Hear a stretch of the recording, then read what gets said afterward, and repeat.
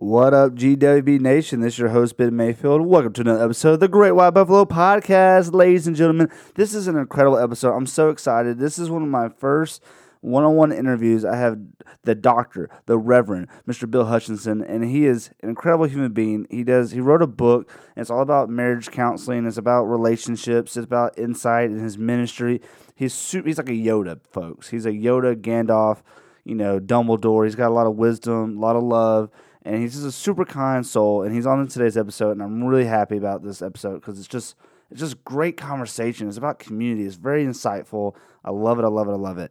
Ladies and gentlemen, just remind everybody before today's episode that we're on Apple Podcasts, we're on Podbean, and we are now on Spotify. We're on Spotify, so look for the Great White Buffalo Podcast on all three of those. And then also follow us on Instagram at the Great White Buffalo Podcast.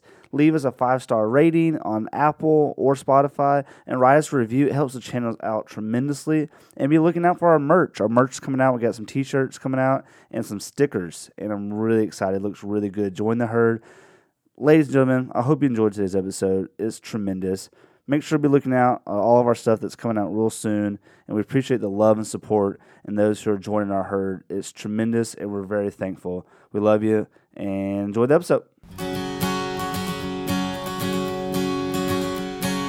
Wandering through the great plains of life, things move fast, sometimes a blur. But don't you let this bumpy road separate you from the herd. And when you think the day is done, the sun is getting low, we're all looking for something rare. The great white buffalo, the great white buffalo podcast with Ben Mayfield.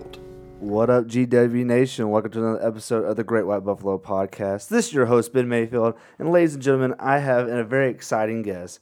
He's a doctor. He's a reverend. He's our first doctor we've ever had on the podcast. And it's not a medical doctor. It's it in theology, doctor in theology, concentration in ministry and preaching. It's Dr.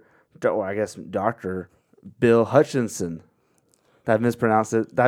I did, didn't I? Oh, man. All right, credit the listeners. How did you say it? Hutcheson. Yeah. That's so embarrassing. I took speech therapy until like third grade, and so there's certain words that I just butcher. I'm just terrible at. My friends always make fun of me, like the word apocalyptic. See, I can't say. You know apocalyptic. Yeah. See, I'm just terrible at certain words, so I apologize. That's okay. But I'm very excited you're here. Thank you. And just for the listeners to know, your daughter Anna went to Lum County High School. I guess both your daughters did. Yes. And you're a Lum County native. And Jake Riggs, your son-in-law, who's married to Anna, I work with at Coming First. And so I saw you one day at the church, and I was telling you about the podcast, and you said, "Hey, man, I love your podcast. I'm writing a book. Maybe it's a win-win situation if I can come on your podcast." And I was super excited to have you. And so thank you for being here. Oh, it's my privilege. My privilege to be here. I'm so excited. So today, let's give just a little bit of a background, just who you are, so people can paint a picture, all our listeners. You're in ministry. What got you into ministry? Was there a moment? Was there an inkling? Is it just your natural spiritual gifts? What's going on? Well, it really started when I was a kid. When I was about 15, I started sensing there was something going on, and I didn't know what it was, and pestered the two pastors between there and the time I was 17, 18. But once I got to college, I turned in a different direction. But midway through my sophomore year, we had quarters, not semesters then. So in the winter quarter, I had one of these crises of the soul thing, because I really began to realize God was calling me to ministry, and I wanted to be a counselor.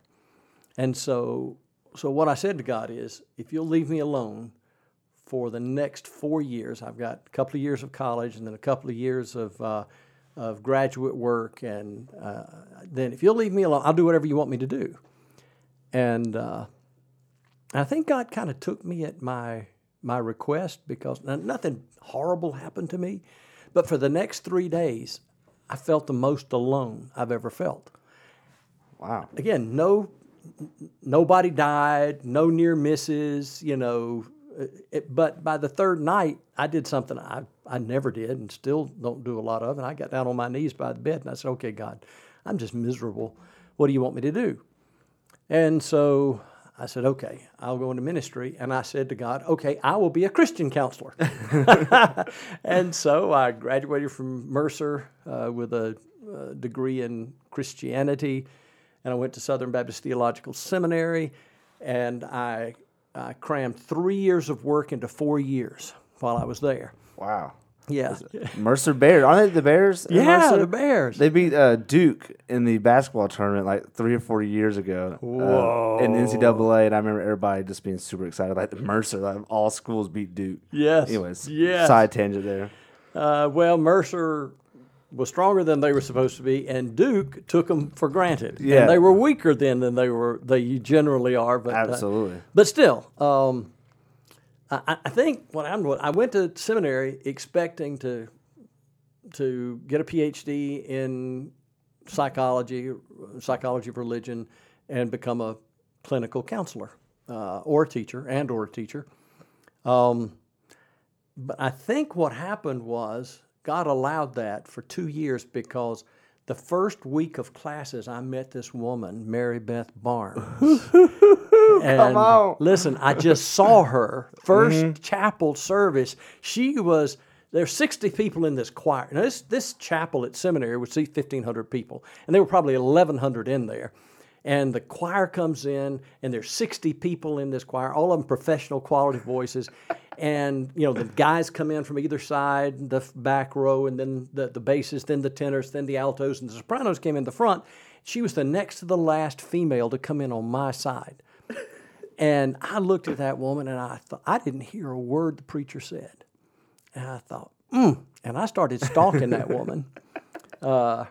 And met her that weekend at a picnic, a Labor Day picnic. And, now, did you know beforehand she was going to be at the picnic, or no? You just saw her at the picnic? I couldn't. That's the choir girl. I couldn't find anybody who knew who she was. Oh man! And so, but there she was, and this other guy and I saw her at the same time. And he said, "I'm going to get a date with that girl." I said, "Not if I get one first." So we went over and introduced ourselves, and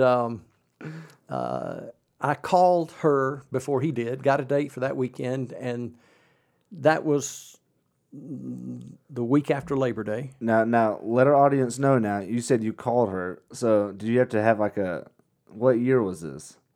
Oh, this was 1976. So this is not like a cell phone, like you send her Lord, a text. no. This is a rotary phone, This is an old phone in a seminary dorm. And so I called her, and we set a date for that Saturday night, and then went out with a group to an ice cream parlor. And which are the best first dates is in a group setting, because Yes. it's no pressure. That's right. With just the two of you. You just get to be kind of fun, hang out, but you also kind of get to know them. I love it. I like your game so far. Yeah. You're doing a great job. And then by her birthday, that's the second weekend in September. By 7 weeks later, I proposed. Okay. All right. We're not going to let that pass. So 7 weeks. So that's a little less than 2 months. Yes, October the 24th, her birthday. What? What was going through your mind? Was it just... Okay, now this is something my wife just really gets me about, because I'm an extrovert, and I used not to have much of a filter. And extroverts think out loud anyway. Yeah, absolutely. And so on her birthday, which was on a Sunday, we cut church that morning, and I took her on a picnic to a place 30 miles south of Louisville called Bernheim Forest, 300 acres, private forest, beautiful place. And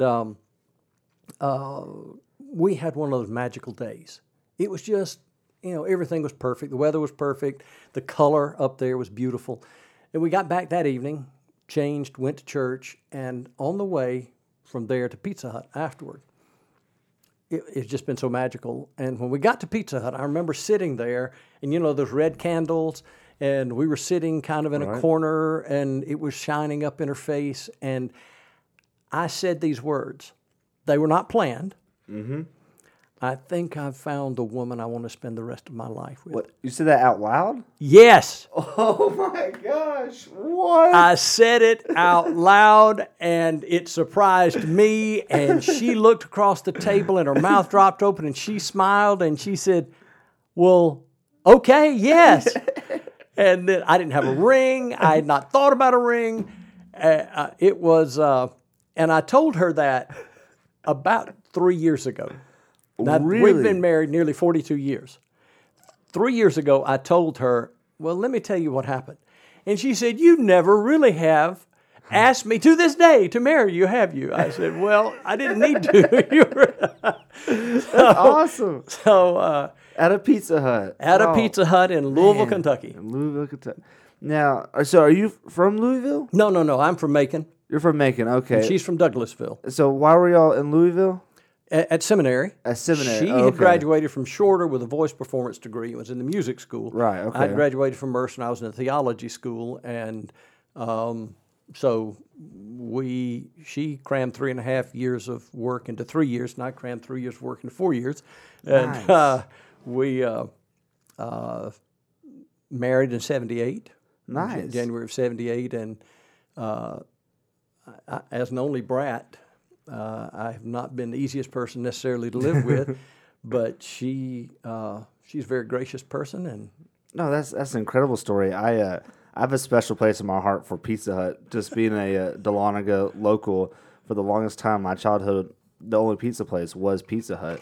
There was no Papa John's, there was no Domino's or Little Caesars. So Pizza Hut is old right. school. So I love it. So you get married in '78. yep. You're a minister. Did you go? I have it written down here that you went back to school in '80 to get your master's in divinity. No, I went back. I went to in '76. I graduated Okay. from college in '76. Started in '76. Okay, My okay. master's. Graduated in '80, and started pastoring then. Okay, where was your first pastor? It was down in Norman Park, Georgia. It's between Tifton and Moultrie. Okay, that's ABAC is in Tifton, so Yes, I know a little yes. bit about that area. I spent 3 years down there. Great people. Hot though, was it hot? Yeah, well, it's the armpit of the South right here. So, yeah. It's true. Summer heat, in Georgia, it's the Wet. worst. Yes. So you're there for 3 years, Mm-hmm. and then what was your next place? Went from there to Claxton, which is the land of fruitcakes and rattlesnakes. Okay. They have a rattlesnake roundup every year, and I've actually prayed an invocation many times over the rattlesnake roundup. For real? Oh, for real. Is it that many? Like just everywhere? Is just rattlesnakes? You got to watch out. There are a lot of them in South Georgia because there's a lot of loamy, sandy soil down there. Yeah, right. But that started a little less than a decade before I actually began to pastor there. But a young man was in the pea patch with his grandparents, and they were picking peas, and a rattlesnake struck him 3 times on the leg. He was about 8 years old, 6 years old. Nearly killed him, nearly lost his leg. Yeah. Thankfully, he didn't. But folks that motivated some people, and they started doing what is done in Texas and Alabama and Southwest Georgia, which is to catch the rattlesnakes, and they send them to serpentariums now, and they milk them for the to make the antivenom. But anyway, that's what started that, and they would catch. They would have their 300 to 350 rattlesnakes a year, Man. and some of them were huge. Well, this is a little bit of a tangent here. I taught herpetology, which is the study of reptiles and amphibians. And one of my favorite part was there's no poisonous snakes ever. They're venomous snakes. And so I'm glad you said venom earlier. Yep. And the difference for my listeners who are like, what's different than poisonous versus venom? Poison has to be congested. You have to eat it. You have to consume it. Venom is injected. So like rat poison is poison because the rats eat it. If you were to bite like a snake, you're just injecting into them. So there's a difference between venom and poison. Anyways, I say all that too. There are 6 types of venomous snakes found in the state of Georgia that are natural to the state of Georgia. 3 of which are rattlesnakes, and they are monstrous. The diamondback being the biggest. I mean, they can get like up to 12, 13 feet. So, man, they're just wild. Here in Dahlonega, you're more than likely going to find a copperhead. That's the most common. And there are water snakes, like water banded snakes, but there are no water mossicans. They usually stay in the swamp area down inside. Just a little PSA there for all the snake people out there. But I digress. So you're in Claxton, Georgia. Yep. You're loving it. You're doing great. What point do you come to Dahlonega, Georgia? Because I feel like that's your longest ministry. Yeah, I was 10 years in Claxton, and then about 6-7 years into that ministry, I began to get a wanderlust. You know, I mean, I knew there was something else that God had, and literally I wrote down a list of 5 things that I was looking for the next place I went. One of those things was I wanted to own my own house because I had 2 children, wife. If something happened to me, if I got killed on the road, I wanted them to be able to have a home to live in, you know? Because you got parsonage? Yeah, yeah. Okay. Well, they call them pastoriums in Baptist church, parsonage. Okay. And I think is that a Methodist term? Methodist term is parsonage. Okay, my bad. No, that's okay, but Yeah. I think pastorium fits because it sounds like a sanatorium for pastors, you know? And that works. But that, I wanted to be in a college town because colleges often bring a lot of things, pluses to a community. Yeah, absolutely. Wanted to be able to take my daughters to some cultural things at the college, music, theater, those kinds of things. And there were a couple of other things, church that really wanted to reach out, not just be insular, you know, wanted to reach out into the community, be engaged in the community. I did that in about 7 years into the 10 years I was there. And then all of a sudden, this congregation, the search committee calls and says, "Are you interested?" And I thought, well, I don't know. Yeah. Have you ever been to Dahlonega, Georgia by that point? I actually had. When I was in college, I did, it was called Baptist Student Union then, Baptist Campus Ministry now. Yeah. I was a summer missionary, and we went to 17 churches from the middle Georgia to North Georgia. One was Gainesville and one was Dahlonega. Right, So I spent absolutely. 3 days here. But nevertheless, it all worked out. And when I arrived here, I realized, and I found that list, I'd forgotten it, all 5 of the things that I had wanted were in this congregation. So Yeah, absolutely. it was perfect fit for us. And how young were your daughters at the time? Well, Emily was going, our older daughter, you know Emily, she was going into the 8th grade. Okay. And Anna was going into the 2nd grade. Okay. So they're 6 years apart. Yeah, 6 years. Yeah. And so Emily did not want to come. Yeah, that's what I was wondering because I know we were like, I was fortunate enough being a military kid. My dad, wherever he had to go, was stationed. He always just drove and never moved to us because he knew that could be troublesome for our family to constantly be moving. So I was wondering in my mind, like, how the family reacted to moving, 6 hours north or 5 hours north. Well, Emily didn't want it because she had been in the band in the 7th grade, but she couldn't be in the marching band until the 8th grade. And she had built a bunch of friends, a good cadre of really quality kids in the band. And she was so mad at us for the first year. But now she now she doesn't want to leave. She married somebody here and lives here, works here, has 2 children, our 2 grandchildren. So Yeah, absolutely. 2 of the 3. Yeah, 2 of the 3. Shout out to Liam. We love Yes, Liam. So you interview with this committee, and they said, "Hey, we want you." You said, "Hey, I want to be with you." You're in Dahlonega for 23 years? 23 and a half. 23 and a half. Tell me some things. That's a long time in a church. Yeah. What are some of the, and I think this is important for all of us, who are listening, is we get in jobs, we get in careers, and we're going to be there for a long time. Whether it's teaching, whether it's engineering, doctors, lawyers, whatever it may be. What are some of the things that were ups and downs, and how did you get through, the tough situations, but also the good situations? How did you keep the pace and not get burned out or, get caught up in the little things and have such a long career, successful career of 23 and a half years? Well, let me first say a lot of it had to do with the congregation.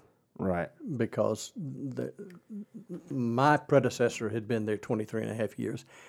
There was one guy between him and another guy who had been here 2 terms, and he was here 34 years total. Oh, wow. So this congregation has a history of being stable. Right. That's not always the case. Yeah, so true. So true. But part of it was, I think it was, number one, the fit, what I thought I wanted to do and what I thought I had gifts to do. The congregation was willing to follow and go into that. I mean, a lot of things transpired in that 23 and a half years, not because of me, but I was able to be a part of it and hopefully contribute to it. But, like our community helping place, expanding exponentially from a small part-time thrift store and a food pantry in the Catholic Church into now what is, a 2-location, large, full-time ministry. And I was able to do that and wanted to do it because that was part of my vision of the church being engaged in the community. That's a launching pad up there. It's not just a hospital for sick sinners. We are, but, when we don't stay there often. We're there, a couple hours a week. And we spend the rest of the time at home and at school and at work, and that's where we're supposed to be light, and that's what I wanted. Yeah. And so that was it. Now, I mean, there were hard times. When the congregation was growing. Because were you there when they built the church? Yes. The new church on top of the hill? Yes. In Delaware? So that's a big project, too. Just huge. A capital campaign. Money always makes situations a little dicey. Everybody gets a little tense when you talk about, the budget and the numbers. And then, do we want a door here? Do we want a window here? It's like, okay, people. That's so cool that you survived that process of building a brand new church. Well, it was, and we needed it. And they had begun the process, and they had bought most of the property, but then had to buy more property. And when we signed the contract in June of '99, I looked at the chairman in the committee meeting, and I said, okay, you go build a building and let me build a church. And now I was in all those committee meetings, and we were talking about where to put doors and all that kind of junk. Right. But I didn't stand up in the pulpit and ask for money. I kept my focus on the kingdom, and I think that may be one of the reasons why I lasted. A lot of pastors don't last beyond a building project. Right. And I think it was because I knew we needed it, but I was not up there talking about it and milking people for money and everything. I let other people do that. Yeah, that's not my job. That's right. That's awesome. And it makes me think, too, of just the openness and the community aspect. You talked about wanting to have that church. I worked at DeLonga United Methodist Church in college, and I was like their college helper. And we partnered several events with the Baptist Church. We did like lock-ins, we did ski trip. Shout out to Dennis Teasley and Chris Davis. And we did some youth ministry stuff, and that was just really cool of like cross church, because people can get really dicey about, Methodist versus Baptist versus Catholicism versus Presbyterian, whatever it is, and Presbyterian, and so just to know that we're all Christians, we're all trying to strive towards the cross. Exactly. And so that was really cool that it starts from the top, really, and so I'm glad you and at the time was Jeff Ross, now Schofield, and so just I don't know, I just really appreciate that, and you did a great job. Not that you needed kudos, but you created that community of just being open and being loving to all. Well, and the neat thing is there were a lot of pastors here, mostly men, a couple of 3 women along, but we were able, from all of the churches, different denominations, to come together and had a very, very strong ministerial association. In fact, the side-by-side. Yes, that started in our church, where one of the deacons came to me and said, we need to do something. I've heard about something. Can we do it? And, I got excited about what we did one Saturday in April a decade ago. And I was telling the ministerial association, and those pastors said, hey, you think we could do that? it started that way, so that now, I mean, I don't know, I haven't, the last couple of years I have been involved, but I've been out on the field. I haven't come to the the gathering. But we were averaging 325, 350 people from all the different churches here coming together on one day, serving 30, 40 different projects in our community. And it actually took a life of its own now, so that Side by Side is a year-round thing. Right. And again, I think that's one of the reasons why I wanted to stay, and I was able to stay because that was what I felt like God wanted us to do, and the congregation was willing to do it. Yeah. I don't know, I know. Do you know Dave Edelberg? Yeah. Shout out to Dave. He did Side by Side for many years, and that's one of the first times I really remember Dave and just his heart to serve. And we ended up being on the Wesley board together. But it was so impactful just for me. I don't know if you know my story, but I didn't get to know Christianity or accept Christ or until I was in college. I wasn't involved with youth or church, high school, and younger. And so just having people like Dave and then Tony Nunley. Do you know Tony? Oh, good friend of mine. I love Tony, and he listens to the podcast, so shout out to Tony Nunley. And I got to meet him and his son and daughter, Caleb and Jamie and Robbie, and they're just a lovely family. And I bring that up just because they were Baptists. They were part of the Baptist church, and I was part of the Methodist church. And I just loved, when I was learning more about faith, to know that the community of Christians had no division lines. There was no division. It was just your brother in Christ, your sister in Christ, and like, how can we serve side by side? And I got to know those people. Tony and I remember on a ski trip. I think it was a ski trip. Maybe it was a camp out. I can't remember. But Chris Davis was like, "Hey, you're going to ride with Tony. It's just the two of you." And as we know, Tony's not the most chit chatty, and I have a podcast because I like to talk a lot. And so he said, "Good luck, Ben." And I got him to open up, talk about Braves baseball. We talked about the military, and he's a good friend now. Like, I love Tony a lot, Tina. And so I just say all that just because I'm really appreciative of the ministry that you helped create there at DBC. That is a big part of my life. So, speaking of which, you're in DeLonga Baptist, 23 and a half years. Ministry, I guess, plus the 10 at classes and plus the 3, so over 30 years of ministry. 36 years there, 2 years while I was in seminary, and then part-time before that, so 38 years of ministry. Wow. How many, and this is going to be a great segue, you did a lot of counseling, because that's when you first wanted to get into ministry, was counseling. How much marriage counseling did you do when you were a pastor? Small c. I'm not a licensed professional counselor. Right. So it's called pastoral counseling. In fact, I don't even use that word anymore because people get there's stigma, confusion, and I just don't want people to confuse things. But because I had wanted to be a licensed professional counselor, I have to go back and tell you the story that when my wife and I met with her old pastor. For marriage preparation. He spent 30 minutes with us. My wife said he needed to spend a lot more time with me.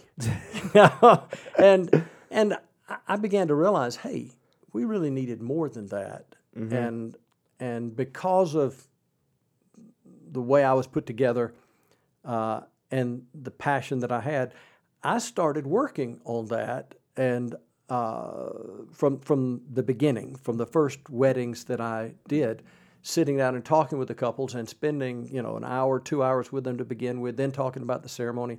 And one thing led to another. I started collecting a number of tools so that now the pre-marriage preparation that I do with the couple is 6 to 8 hours face-to-face with about 3 hours of fun homework, Right. And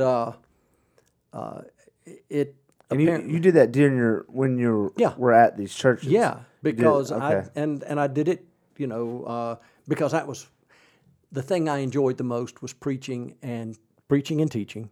It's kind of like you. Yeah, absolutely. Mouth is always moving. And then I liked to work with people and help them discover how to deepen their relationship with God and relationship with each other and God. And so I did that. And I've worked with a lot of couples after they were married to try to help improve their relationships. I have worked with a number of couples, a lot of couples, and referred them to professional counselors. Mm-hmm. I have worked with couples. In fact, there's one counselor, licensed professional counselor right here. Shout out to Colin. Yeah, come on. Colin Vanderpool and I had this tag team kind of approach where, and it started, I won't go into that story, but anyway, he would have a client who was a believer, but who needed some spiritual guidance. And he's a believer, but he thought that's not his forte. And so he called me one day and said, look, this person is willing to come see you. I knew this person, but she was not a member of our church. And we started a conversation, and he was working with her weekly in a professional counseling, and I was working with her in a professional spiritual mentoring relationship. And what we did that several times over the last 6 or 8 years of my ministry at Dahlonega Baptist, and found that people tend to make much more rapid progress because they're dealing with the emotional and the spiritual content of their issue. And I never got into counseling, but they would give me permission and him permission to talk about the big rocks. What are the big issues that you're dealing with, Colin? And grief over here. Somebody lost somebody and they're having a hard time with that. Well, there's a spiritual component to the grief, so I would talk about the spiritual component of grief. So it's those kinds of things, and that worked out real well. And it was after I retired that... Well, so that's what I was going to get with. Okay. And so you did this while you were at Dahlonega Baptist, Yeah. and even before that, and so you had this great partnership. Yeah. And so then one day you retire. Yep. And you're retired for, about a year? Yep. Maybe a year and a half. And you get this itching to start writing this book. You still want to do, helping people, seeking advice. You want to do some counseling. You want to pour into them about all the experience about marriage, about how to have a successful relationship. You start wanting to do a little project. What is that project, and what was the big motivator? All right. This really odd thing is I wanted to do writing. I've always wanted to write, which, get diarrhea of the pen sometime, Absolutely. And, but I was sitting down in August of 18. I was looking at a YouTube program about Christian writing. And you know how they stack the other videos that relate the to that? suggested videos to watch. Suggested. Well, the top one was something called the Author Incubator. And I thought, well, that's interesting. So I just went to that, and it turned out to be this woman, Angela Loria, who started this business where she wants to help people who want to write something and want to coach. And, she invited people to apply. I'd never thought of coaching. But when she described what she was doing, I realized I'd been doing that for 30 years. Right. I'd been counseling, but I'd been coaching. Absolutely. And so she said, I have 5 places open right now. So hit this thing, fill out an application. Well, while it was going on, I saw a bunch of people scrolling in the chat saying, I'm going to, and before you knew it, there were 60, 70 people who said they were going to apply. And I thought, well, I'll apply, but I have no chance of getting in it. But went through an interview process. It was 2 or 3 stages, and she accepted me into that. And what she does is you write a book in 9 weeks with her. Oh, wow. And thankfully, I already had my process down. Mm-hmm. So because you've been writing messages for years. I've been writing that, but the process for helping couples. Okay, yeah. The tools and everything, I'd used some of them for 30 years, some of them for 20, 25 years, some of them for 20 years. And so I had the process down. I just needed to put it in the order that she taught. And so got the book written in 9 weeks. The 9 weeks, we came with, the book is called Marriage Maximized, the guide to a purposeful and passionate relationship. Yep. What week were you when you came up with that title? Well, actually, the title that I came up with for that iteration that was published and is on Amazon right now is Marriage Can Be Happy. You Can Be Happy in Marriage. That was the title of the book. When this was picked up earlier this year, February of this year, by Morgan James Publishers for print publishing, and when I didn't have to change much in the manuscript, but they wanted to do a whole new cover, and they said, well, we're not so sure about that title. I said, I'm not either. Right. So because in today's world, there's so many books, and so I can just see the publisher going, listen, bud, you have a really good book, but people need to know what it's about versus like these vague titles because people will overlook it. And so were you in that conversation? No. So I know just from doing podcasts and things like that. So they want you to go, this is what you're getting at, and so when people are looking for that market, they'll hit it, and then boom, it'll sell. So it was the subtitle, the guide to a passionate a purposeful and passionate relationship, remained the same, but we changed that to Marriage Maximized, and so that book actually will be published this fall and will be in the bookstores in April. In 2020. 2020, yeah. So really looking forward to getting that out there to help people see that it takes some tender loving care for the relationship, Yeah, absolutely. But we're not taught how to do that. Most people are like me when they got married. If they had any marriage preparation at all, it was 30 minutes, and most of that was spent just talking about the ceremony and what time and when and where. Yeah. Nothing helping to talk about communication or love or what is the real purpose for marriage, which I didn't have a clue what the real purpose for marriage was, even though I was a theology student. Right. But over the years, I began to realize God had a purpose for marriage, that if we understand the purpose in marriage, and if we do marriage God's way, then we will get God's results. Right. Which will mean a purposeful and passionate relationship that also has happiness. See, most people, how many times have you been to a wedding and you're at the rehearsal dinner and they're toasting and the bride and the groom are talking, oh, she just makes me so happy, or he completes me, or he's so sweet to me, and the problem with that, and I know I did it too, but the problem with that is, where's the focus? The focus is on me. Mary Beth is to make me happy. She thinks I'm to make her happy.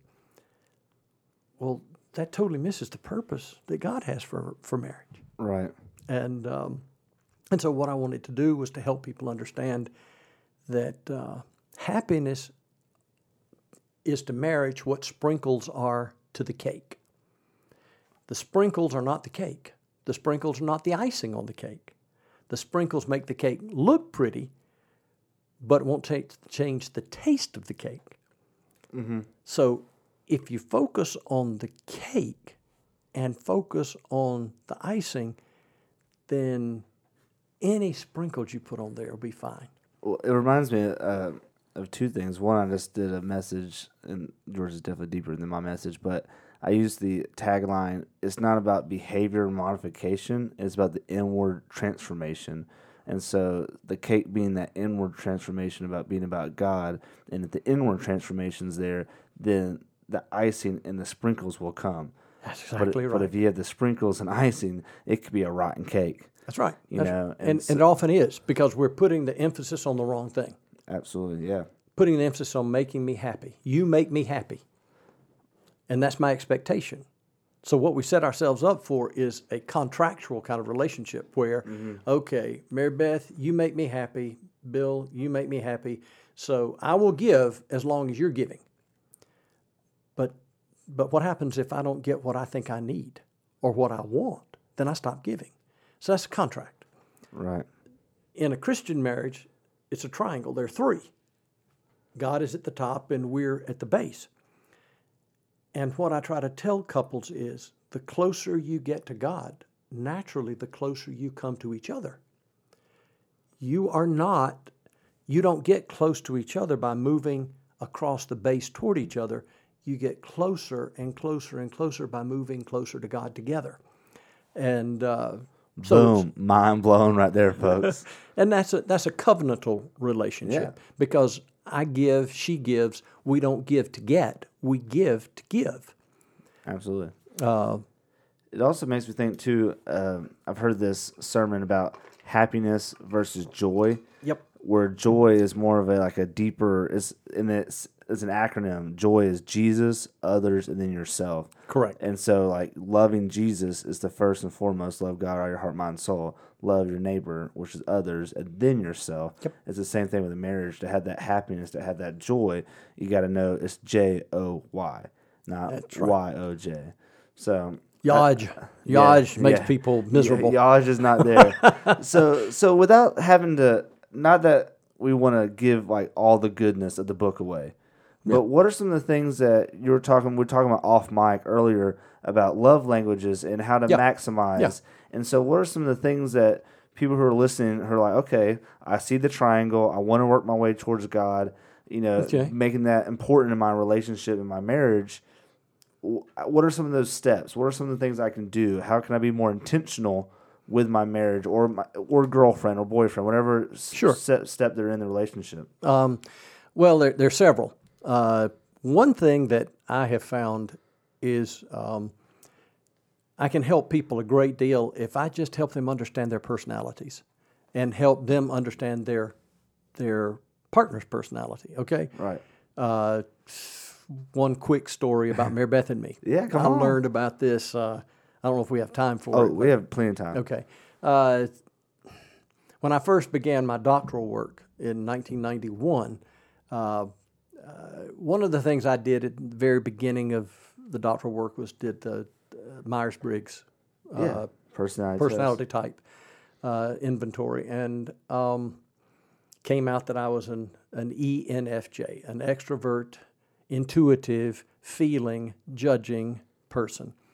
And when I read what that means, I was blown away because I thought, wow, that really describes me. Mm-hmm.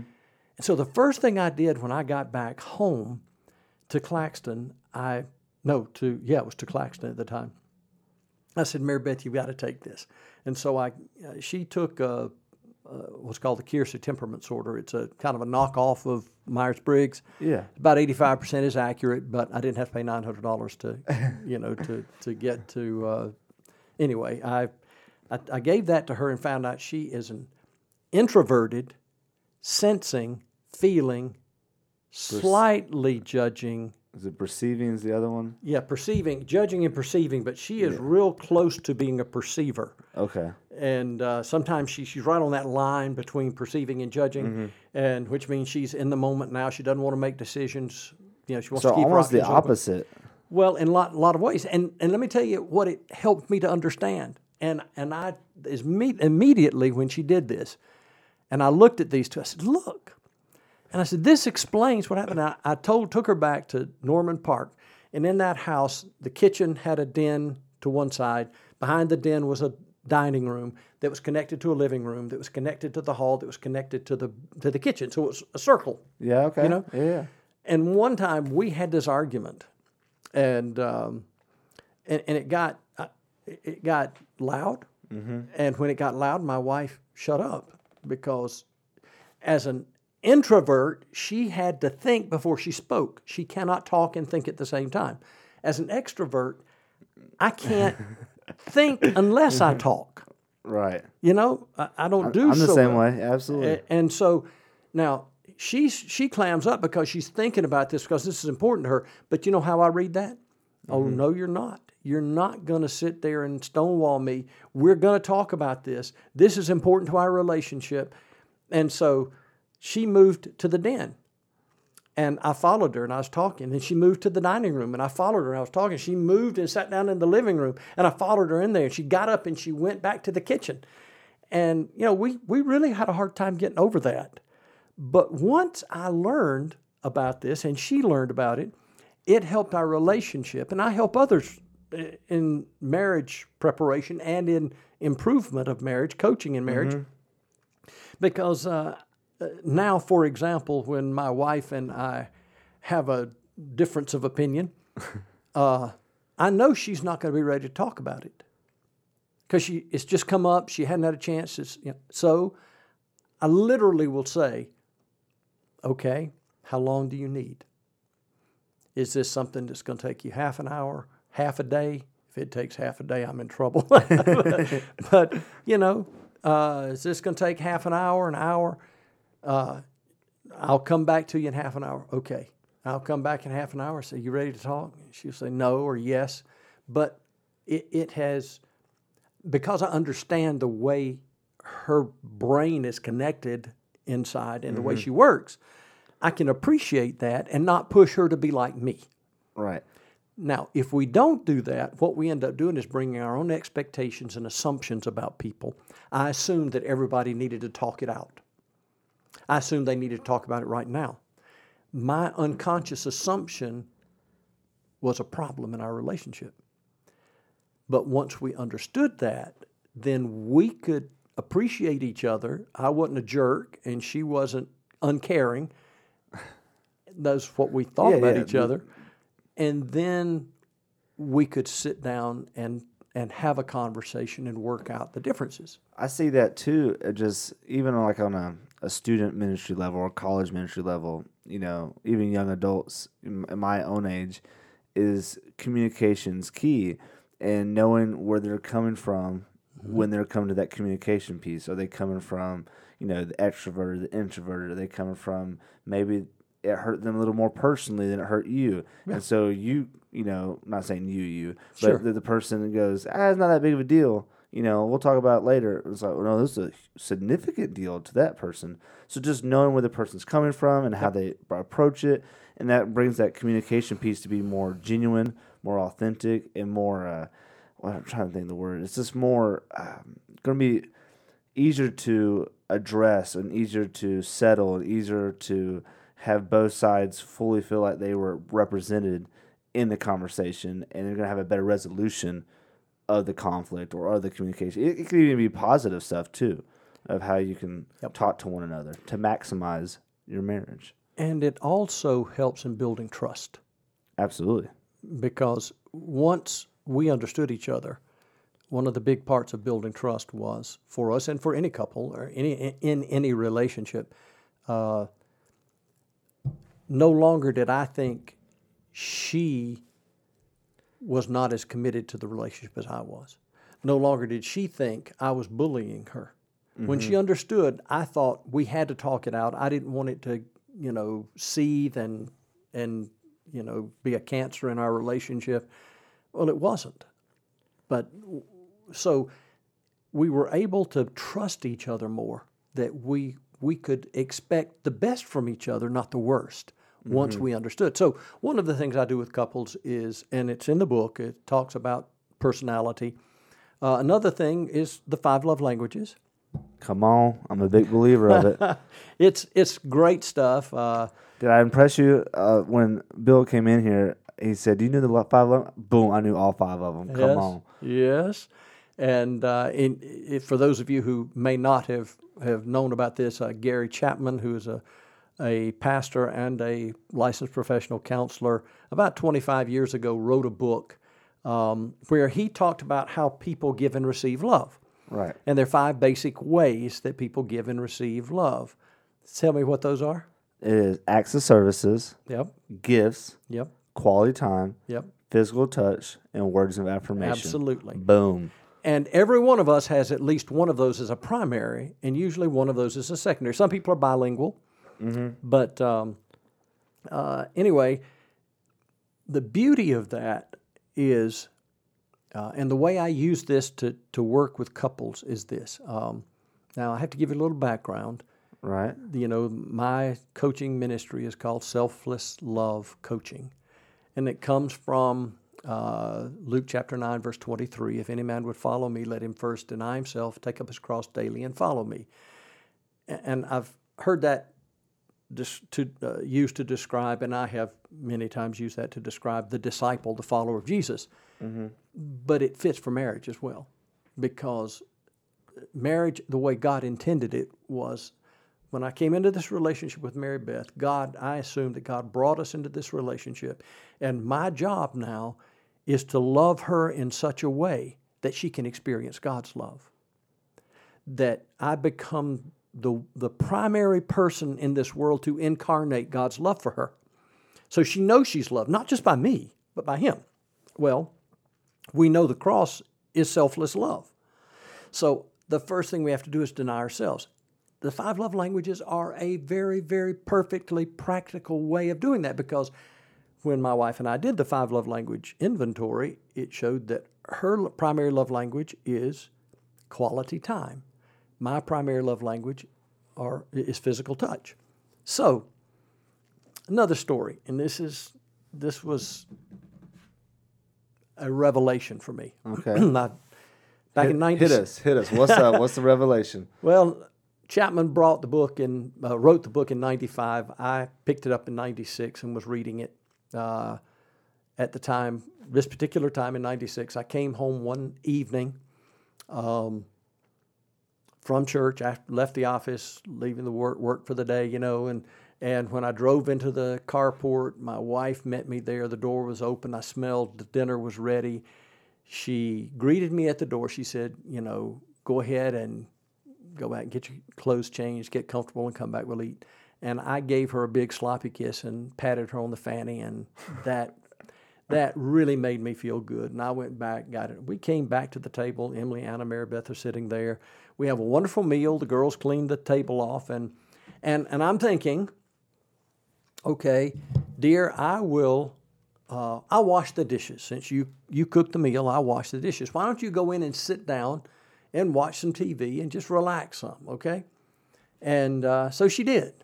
And 20 minutes later, I've washed the dishes, cleaned up, wiped the table, counters, stove, hanging up the dishcloth, and I'm thinking like I'm little Jack Horner, I stuck in my thumb and pulled out a plum and think, what a good guy am I, So Absolutely. I around the corner from the kitchen into our little den, and I said, well, I'm finished, and I smiled, and she looked up at me, and I thought, well, she just didn't hear. I said, they're clean. And she heard that, and she still didn't smile. And all of a sudden, I started getting defensive. I thought, how dare you be upset with me when I just washed the dishes? Yeah, acts of services, folks. Come on now. And so, I wasn't thinking in that category right then. I was just thinking, okay, this is a great thing to do, But I was proud of myself, too proud. But nevertheless, she and I had this very brief and verbal, loud conversation and she got the last word there. And this was it. I'll never forget it. She looked up at me and in a moment of real clarity said, I would rather wash dishes with you than have you wash dishes for me. And that just stopped me. It's called a drop the mic moment right there. It was, and back up and eat crow, Bill. Mm-hmm. But we had a conversation after that when I understood that, and I began to talk to her because when she said that, it became clear. I had just been reading Chapman's book, and I thought, oh, wait. She wanted quality time. I was giving her acts of service. And so once I had apologized and I understood her, I started talking about that. And so I brought the book home the next day. We did the test and literally used that every week of our life. We talk about our love language. And I know now my wife every day needs 15 to 20 minutes of knee-to-knee, nose-to-nose time without me looking at TV, without me looking at the telephone, no books open. She needs, if she's going to feel loved, she needs that undivided attention. That's love to her. So I have to die to myself, which is, I want to give her a sloppy kiss and pat her on the fanny. I have to die to that. because my job is not to get my needs met. My job under God is to meet hers. Deny myself, take up the cross for her, and follow him to the end. And so that's one of the things that I do. And that is one of the most impactful things that couples continue to say. When I work with couples, I'll have them go through this process, and part of the homework is to go through this, watch the videos, work out a list of 10 things. 60% of that primary love language, 40% of that secondary love language. And then I have them bring those lists back to me. We talk through them. And when I was at church, I'd have Diane King. Shout out to Diane King. Come on. My amazing personal secretary there and church secretary, but my assistant. But she would take that, she would shrink it into a small wallet-sized sheet of paper and laminate it. And I would give those to the couples and say, this is your get-out-of-jail-free card. You look at this regularly and remember your job is not to get your needs met. Your job is to meet the needs. Love your spouse the way she feels loved. Right. And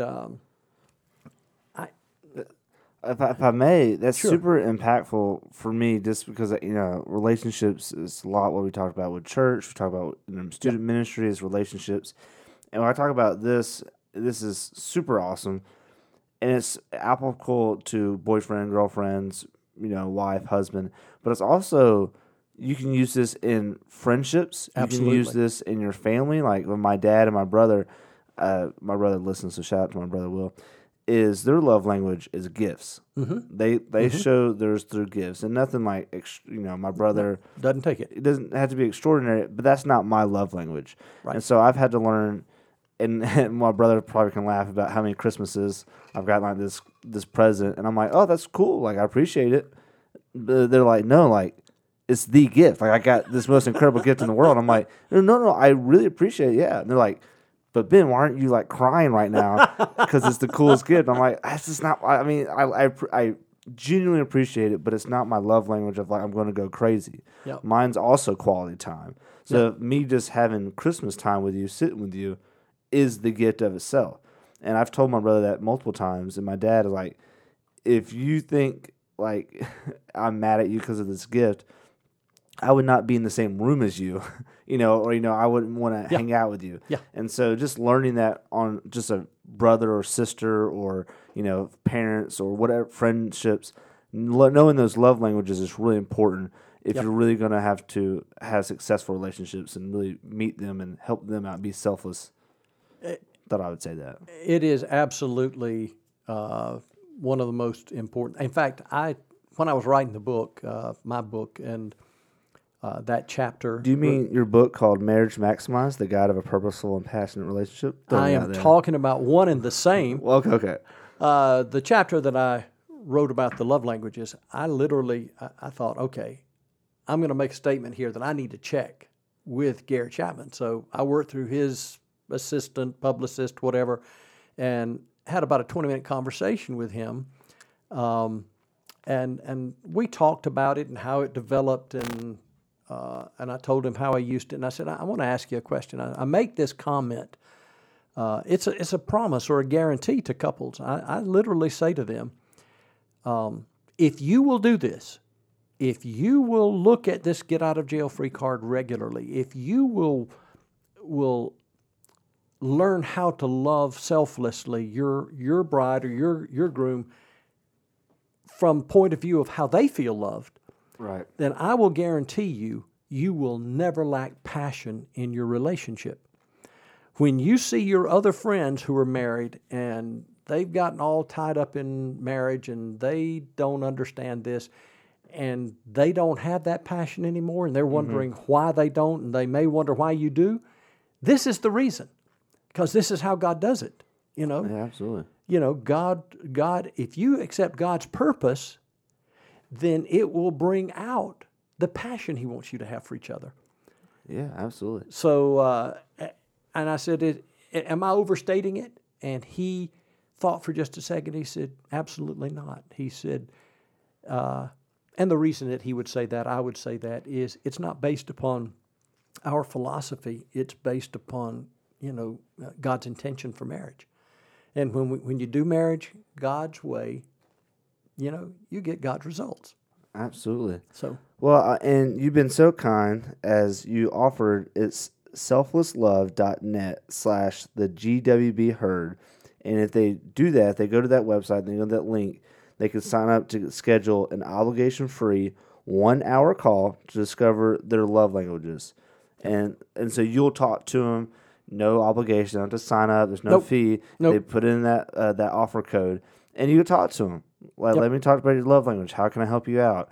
And that's super insightful to get just an outside perspective of what your love languages are and how that interacts with one another.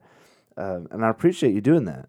Yeah, well, it's my privilege to help people when I can. And what I'd like to do is, if people will go to selflesslove.net/the GWB Herd, click that. You're going to have that on your podcast. Yeah, so we're on Apple and Spotify, so the link will be in the description of the episode. If they go to that link, if you click that, it will take you to a page where you can click get on my calendar. Right. And you choose. There'll be times there that you can choose. Now, what I'll do when I see somebody wants to do that, I'll get in touch with you, either email or phone, however you choose, and I'll make sure that you've already done the inventory and send me the 5 love languages inventory results for you and for your spouse, and we'll do that before we talk, and that'll give us an hour to talk about how that will do it. So, it's fun for me. I love it. Absolutely. It helped me immensely, so I'd love to help other people. Well, I want to say thank you so much for coming on the show, being here today. It's been, I loved it. I've had a good time. Thank you. It's some great stories and also very practical episode. I think a lot of listeners here can hear this and apply it to their own life, and I love that practicality of it. I always ask my guests, what's one little piece of nugget? Give us some wisdom. I know you just gave us a lot of wisdom, but just like a little phrase or something that you say to yourself to encourage yourself, go forward. What would be your piece of wisdom? Well, my piece of wisdom is and I've said it over and over, but it bears repeating. God did not give us marriage to make us happy. He literally gave us marriage to make us holy, meaning like Him. Right. And so if we do marriage God's way with God's tools, we get God's result, and that is a purposeful and passionate relationship that also has the sprinkles of happiness, Yeah, absolutely. So it's fantastic wisdom there.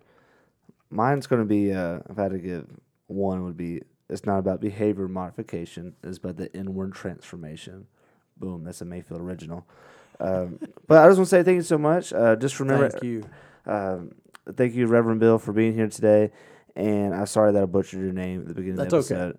Okay. You're not the first. I've been called a lot worse. Absolutely. Just remind all of our listeners, don't forget to look for that offer code in our description of the episodes. Go like us on Instagram. Follow us on Instagram at the Great White Buffalo Podcast. We're on Apple Podcasts. Leave a 5-star rating. Write us a review. It helps out the channel tremendously. And now we are on Spotify as well. So follow us on Spotify if that's where you want to listen to. And we have merch coming out real soon. We have some T-shirts and stickers coming out probably in the next week or two. So be on the lookout for that. Once again, Reverend Bill, thank you so much for being here. Thank you so much. This has been my first podcast. Yeah. I've loved it. Thanks, Ben. You've been a great host. I appreciate that. Thank you all for listening to the Great White Buffalo Podcast. We'll see you next time.